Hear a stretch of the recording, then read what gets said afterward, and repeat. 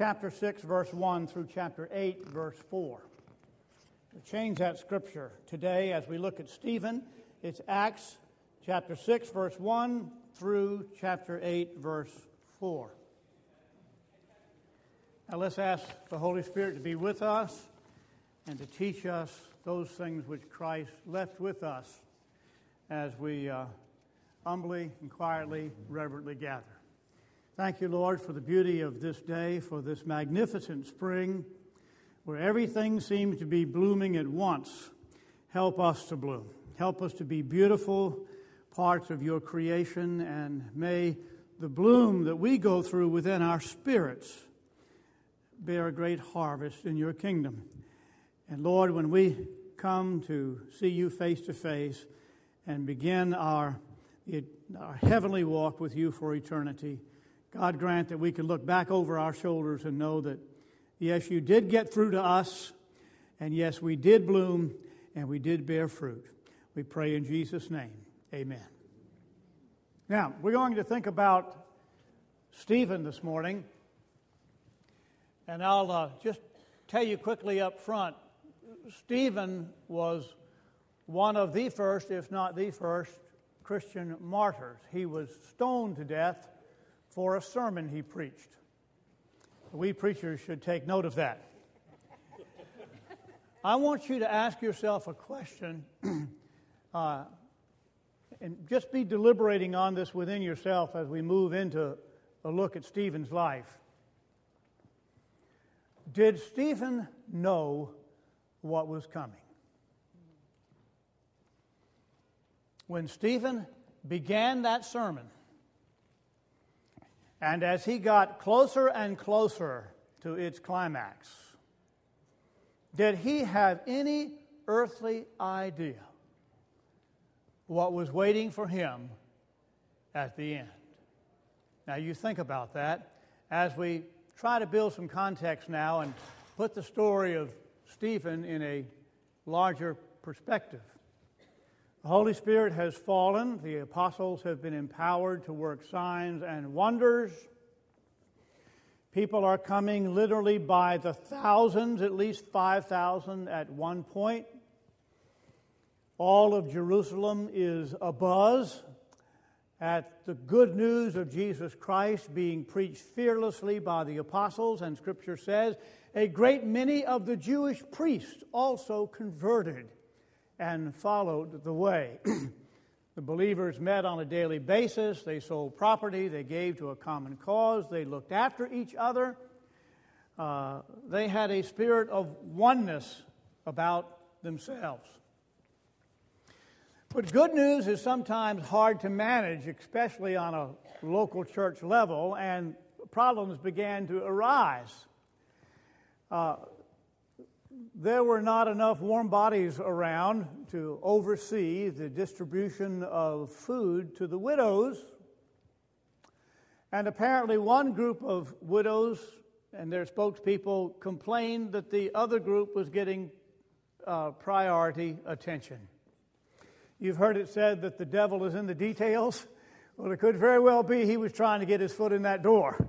One group of ladies complaining about another group of ladies sounds perfectly volatile to me. But anyway, the word comes to the apostles that there are some logistical problems here. And so they say to each other, it is not right for us to have to be concerned and burdened by matters like that. We cannot leave our ministry of the Word, of prayer, of preaching and teaching in order to wait on tables. So they make an administrative decision that they will create a second level of ecclesiastical hierarchy, which will be called deacons. And they will give to this level of servanthood the responsibility of waiting on tables. Now, that was the original job description for a deacon, to be a table waiter. This next week during tea room, you be sure to remind Fred and Tyler of that. Good deacons wait on tables. That was the original job description. Of course, you know that the meaning probably was a little larger than that. It wasn't just to wait on tables. When the apostles said, we can't leave what we're doing over here just to wait on tables, they probably were using a little euphemism there. That they probably meant, listen, we just can't take care of everybody and do all this other too. And so a level of ministry was called into being called deacons. Interesting word. The Greek is diakonos. Dia, like diameter, means through. Konos means dust. A deacon is one who does the dirty work. A deacon is the one who works in the dirt, works in the dust. Literally, that's what it meant.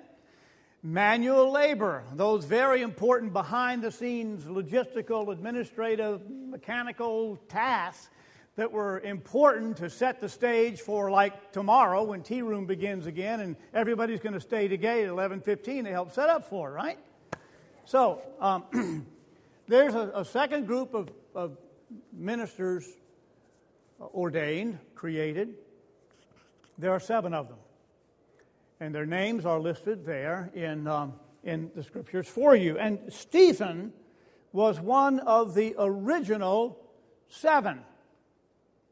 Now remember, the job description for the first deacons was to take care of specifically the widows, but probably beyond that, the pastoral needs of the congregation, so the apostles, filled with the Holy Spirit, could do the preaching and the teaching and the praying. You got that division? Well, guess what? They didn't stay there long. Because somehow, somewhere, sometime in this ministry of pastoral care and taking care of people, several of these deacons were themselves filled with the Holy Spirit and empowered to work signs and wonders exactly like the apostles. And Stephen was one of them. Stephen, originally ordained to be a caretaker of the congregation, has a powerful anointing.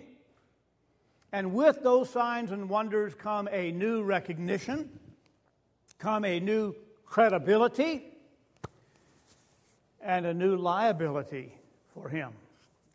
Because not only does he become known to the Christian community, he becomes known to their adversaries. And so the opportunity comes where Stephen is called upon to defend himself against critics of the way. There are those who stir up trouble, and very much in the pattern of good news challenged by the darkness. Stephen has this opportunity to defend the gospel. And he does this in chapter 7. You have one of the earliest of all Christian sermons, and if you were to say that there was a distinction between the apostles, say, and the deacons, you might want to say it's the first Christian sermon that we have record of from a layman. But that's a hair we really don't need to split. But Stephen gives a marvelous, apparently off the cuff, biblical exposition of how the Jewish nation have gotten to the place that they have arrived at by tracing their development generation by generation all the way back to Abraham. And he highlights along the way in this sermon, which is Acts 7, he highlights along the way how almost every movement of God toward Israel has been taken lightly, abused, ignored, rejected.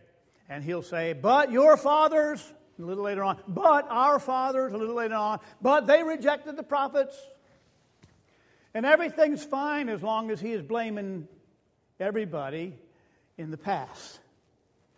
Talking about all those bad guys who are now receiving their eternal reward, whatever it may be. But you sense something of a crescendo building. And suddenly the character the tone of the sermon seems to change. If you have your Bible open, look at Acts 7, beginning with verse 51. And as I shared with you earlier, this course, I'm using the King James Version this year just in honor of its 400th anniversary. It was first published in 1611. This is 2011. It just seems fitting to honor this grand old dame who's served her Lord so long, the King James Version. But look at 51. Now, everything's fine. Everything's fine in this sermon until verse 51. Ye stiff-necked and uncircumcised in heart and ears, ye do always resist the Holy Spirit. As your fathers did, so do ye. Oh, now we have moved beyond the academic. This has become personal. He is meddling. He is talking about those who are sitting right in front of him, flesh and blood. Which of the prophets have not your fathers persecuted? And they have slain them which showed before of the coming of the just one, of whom ye have now become the betrayers and murderers. He called them murderers. And when they heard these things, they were cut to the heart, and they gnashed on him with their teeth. Now, they did not gnash on themselves with their teeth. They gnashed on him with their teeth. But he, Stephen, being full of the Holy Ghost, looked up steadfastly into heaven and saw the glory of God and Jesus standing on the right hand of God, and said, Behold, I see the heavens opened and the Son of Man standing on the right hand of God. Then they cried out with a loud voice and stopped their ears and ran upon him with one accord and cast him out of the city and stoned him. And the witnesses laid down their clothes at a young man's feet whose name was Saul, later to become Paul. And they stoned Stephen, calling upon God and saying, Lord Jesus, receive my spirit. Sounds familiar? There's a difference, however, between Stephen's dying plea and the dying plea of Jesus. In the dying plea of Jesus, he says, Father, into thy hands I commit my spirit. Stephen says, Lord Jesus, receive my spirit. And you look at the overlap of those two terms, and isn't that a deep theological insight into how the early church viewed Jesus, the Father and the Son as one? And he kneeled down and cried with a loud voice, Lord, lay not this sin to their charge. Another echo of Jesus on the cross. And when he had said this, he fell asleep. And I always love it when the Bible uses that euphemism for death. Jesus said about the daughter of Jairus, she is not dead, but only sleeping. And they laughed him to scorn, King James says. I love this euphemism in the Scriptures, that death is only sleep. And there is awakening. There's a grand getting up morning waiting for all of us. And Stephen is stoned to death, and I go back to our original question. Did he know what was coming? Would he ever have preached that sermon if he knew what was coming? About halfway through, maybe, when the fervor began to build, and perhaps he sensed where this was going. Did he have any regrets? Did he have any second thoughts? Did he know what was waiting for him 20, 30 minutes out? That he would be stoned to death because of this sermon. I have an hypothesis, and it's just an hypothesis, but it fits, I think, some experience perhaps that we all have had. My hypothesis is when Stephen said, you stiff-necked people, you've rejected all the prophets before you, and now you are murderers because you've slain the just one. My hypothesis is that was not Stephen talking. My hypothesis is that the Holy Spirit within this man rose up and took over. Because there is a definite change in tone. It's almost like somebody else is speaking. I mean, you go up to that moment where he calls them stiff-necked people, and it's almost kind of academic, it's conciliatory, it's almost pat on the back. In some ways, other ways, some rebuke. But the change in tone is so sharp, I don't think it was Stephen. Now, have you ever had a moment like that? Where you have said something and suddenly you ask yourself, where did that come from? Did I just say that? Somebody else in the room? I never thought that thought before in my life, and here I am speaking it out loud. Do you feel been privileged with the Holy Spirit using your mouth, your presence, your example, even if you were the one who would later pay for it? I think personal Christian history is probably full of examples like this. And as a preacher by call, I can tell you that there are many, many times in which I had that experience in the pulpit. Where did that come from? I didn't read that. I didn't think that. I didn't pray that. Suddenly I'm going in this direction. This is not my outline. My outline is here, and I'm going over here. There have actually been times, and I'm sure other clergy present have had similar experiences, where between the seat and the pulpit, things just change. And there are new insights and new illustrations and even a new courage and self-confidence. When up to that point your knees are knocking because you know you're not ready. And it's not been a good week in preparation. But suddenly you find yourself in the middle of one of the most powerful messages you've ever delivered because somebody else shows up and starts talking through you.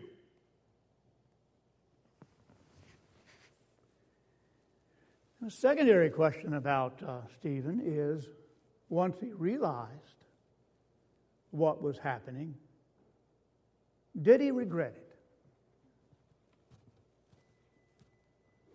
Ever have an experience where you found yourself at a time and a place and in a cause in which, if you kept your mouth shut, you felt like you would be denying everything you stood for?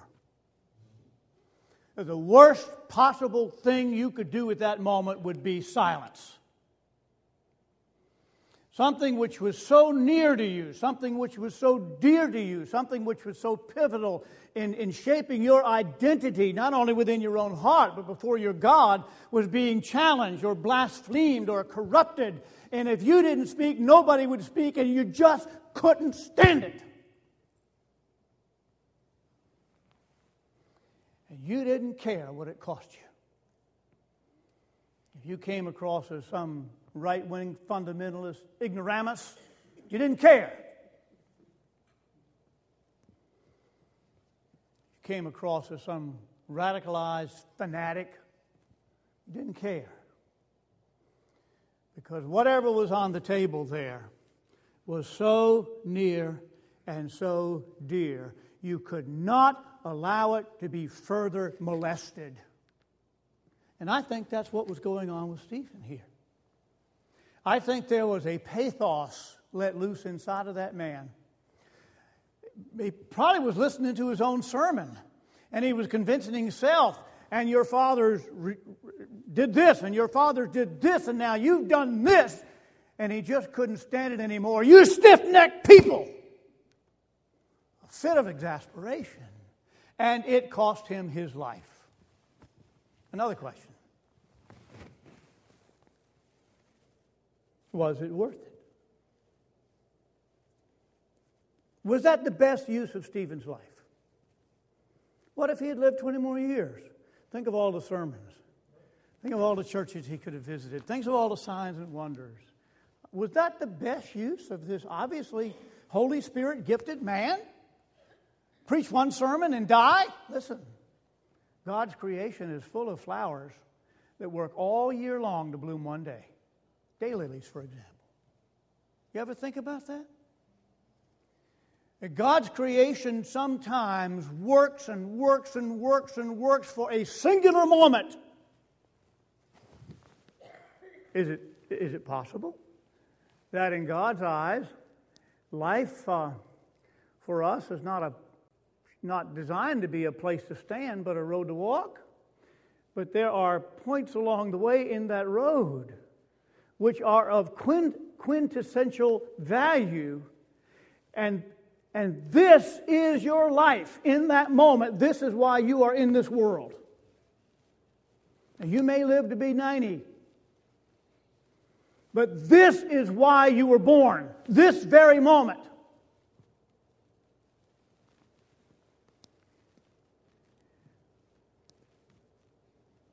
With great appreciation for Stephen's giftedness and his call, I would like to postulate that this was his moment.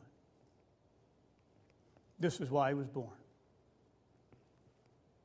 Would he have been the witness to the ages if he had not been martyred there? I mean, when we think of the name Stephen, what do we think of? We think of the first Christian martyr. We think of boldness in the face of persecution. We think of faith set in the context of a larger scriptural revelation, spoken so faithfully by him. I think this is why he was born. If he had lived another 40, 50 years, we would not remember him, perhaps, other than just a short little mention in Scriptures. Listen, all great movements need a radical fringe. American Revolution, radical fringe, Boston Tea Party. Nathaniel Green, I regret that I have but one life to live for my country. We remember him for that. That was his moment. The American war between the states, John Brown, with his raid on the federal arsenal at Harper's Ferry, West Virginia, galvanized the nation.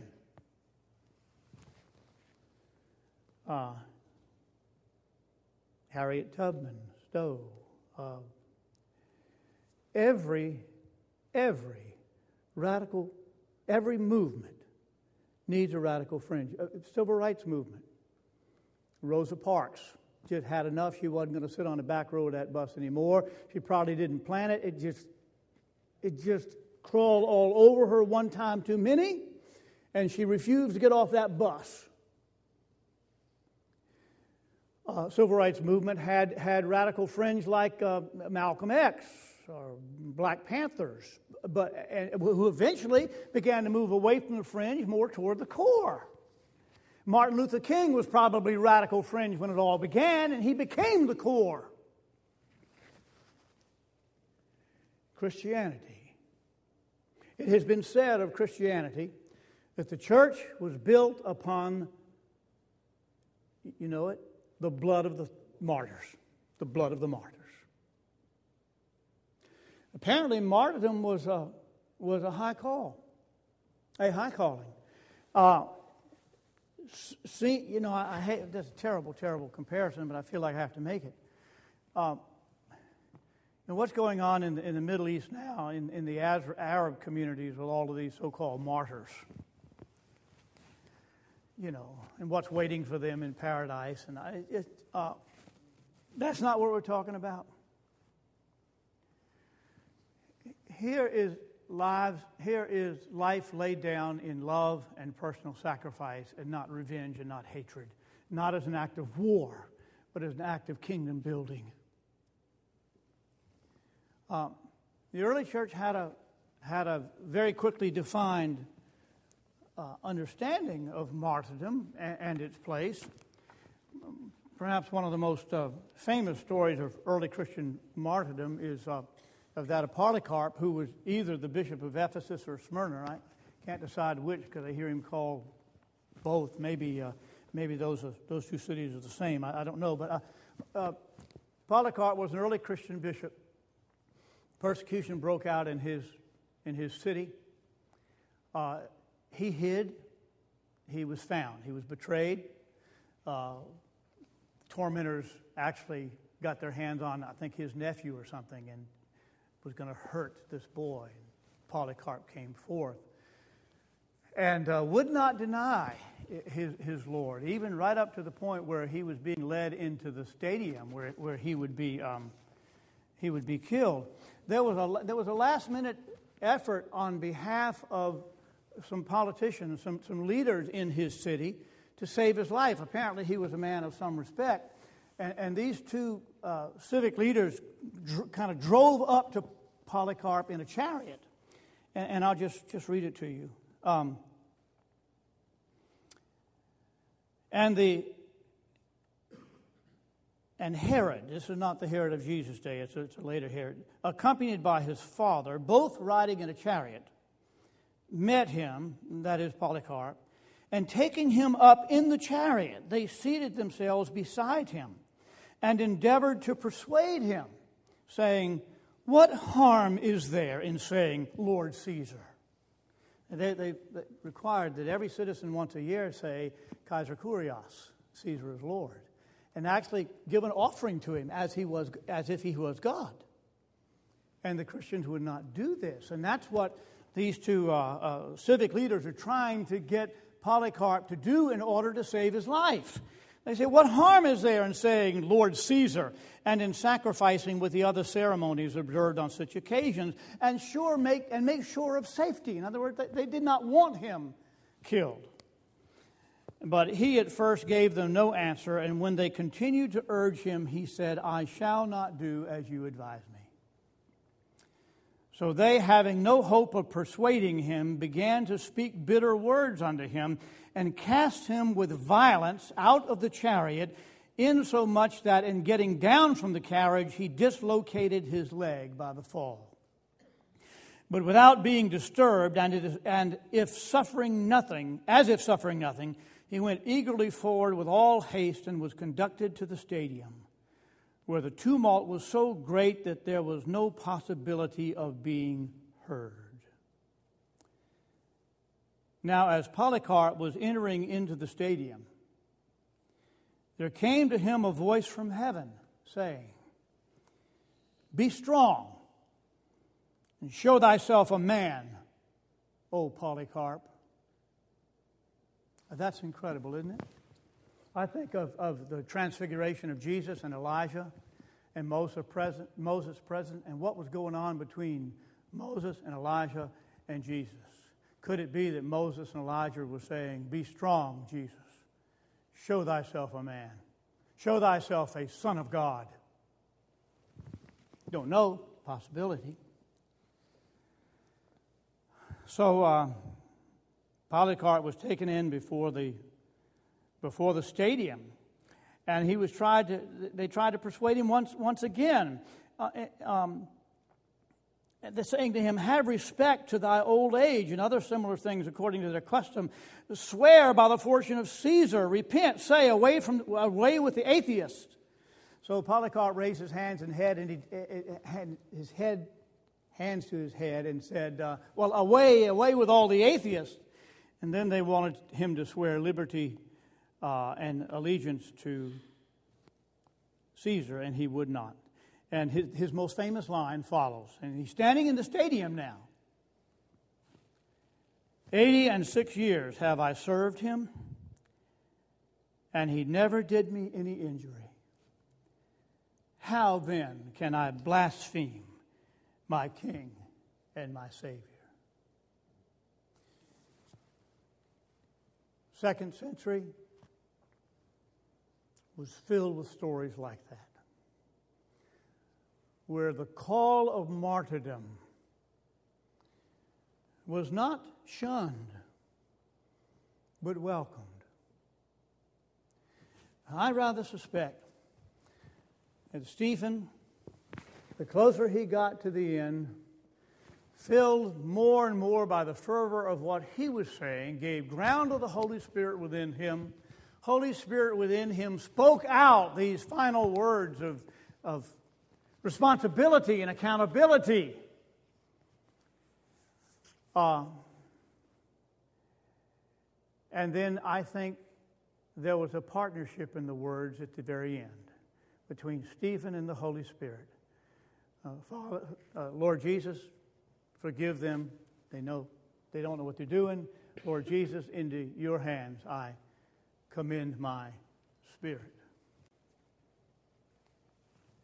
When I read stories like this, I look at myself and I think I am a whiny little spoiled brat. I swim in luxury, security, comfort.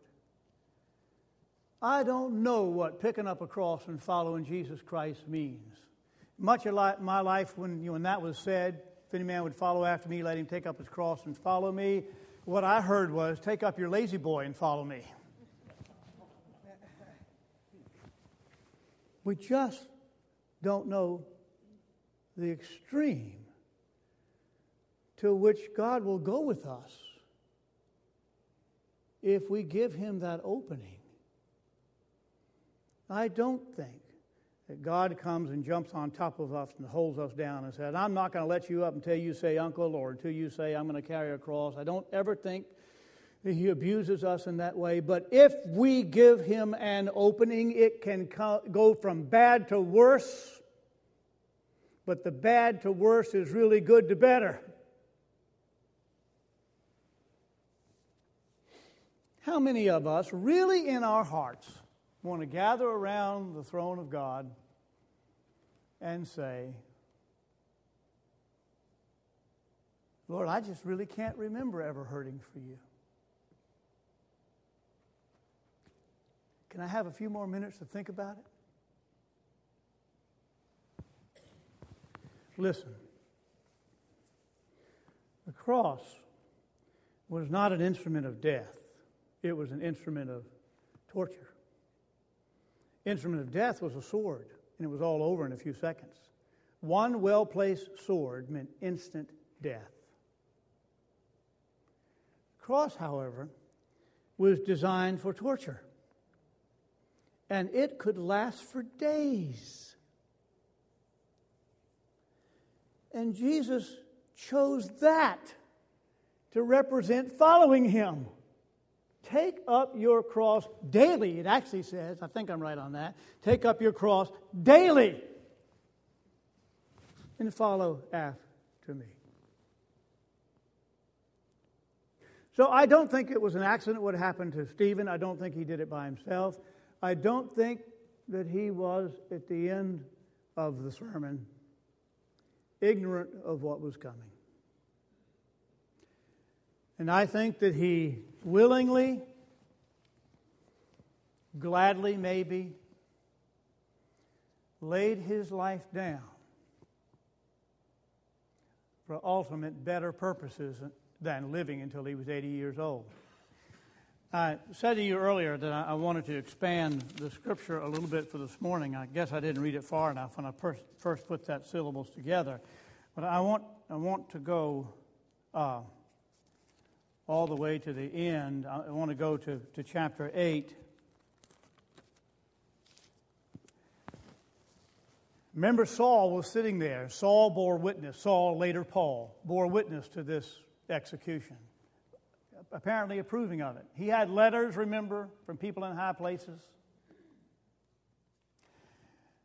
As for Saul, he made havoc of the church, entering into every house and hailing men and women, committed them to prison. And the next verse.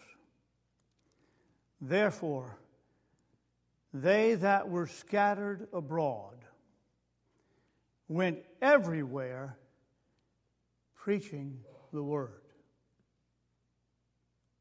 This was the first great diaspora of the Christian faith. This was the first great spreading of the gospel beyond Jerusalem. What precipitated that? The martyrdom of Stephen. Do you think Stephen was disappointed in that when he got to heaven? And the Lord said, Stephen, look what you had a hand in. Your martyrdom, your death, spread my witness throughout the civilized world. in every direction. Men and women who knew me, know me, are scattered abroad preaching the good news in my name. I bet you there was not one single soul present of the Christian community who thought that Stephen's death was good news. Because that's what we're in the flesh, aren't we? We don't think beyond the horizon of eternity. But when we step back, look through our wide-angle heaven lenses, there is a purpose to a cross. And sometimes in our suffering, the seed falls to the ground and it dies, and then it springs up again, and it bears fruit. Let us not